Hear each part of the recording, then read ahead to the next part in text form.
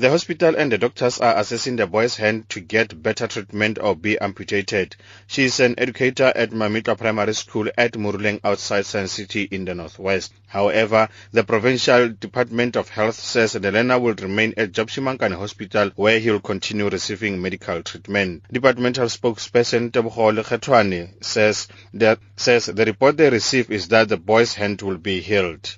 Can confirm that indeed there is a child admitted at Jobshimankane Hospital in Drastic with injuries to the fingers of one hand. The doctors have made an assessment.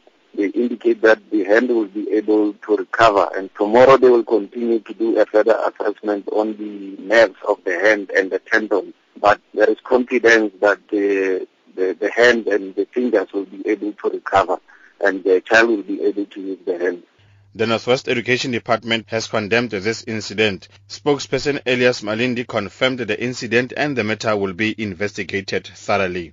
The allegations of a teacher who has punished a learner, the department views that as a very, very serious offense. As a department, we've got our own internal processes that we are going to follow in order to reach to a very, very conclusive decision regarding this matter. Meanwhile, Northwest Police says the suspect has since appeared at Mokgwase Magistrate Court facing charges of assault with grievously bodily harm. Police spokesperson Meya Pelonomi Makau has more. The teacher punished a 9-year-old boy by squeezing ball pens between his fingers because the boy didn't bring the correct book to school. Corporal punishment has been abolished by the Department of Education in this country. I'm Zebulon Maine, Muruleng near Rustenburg.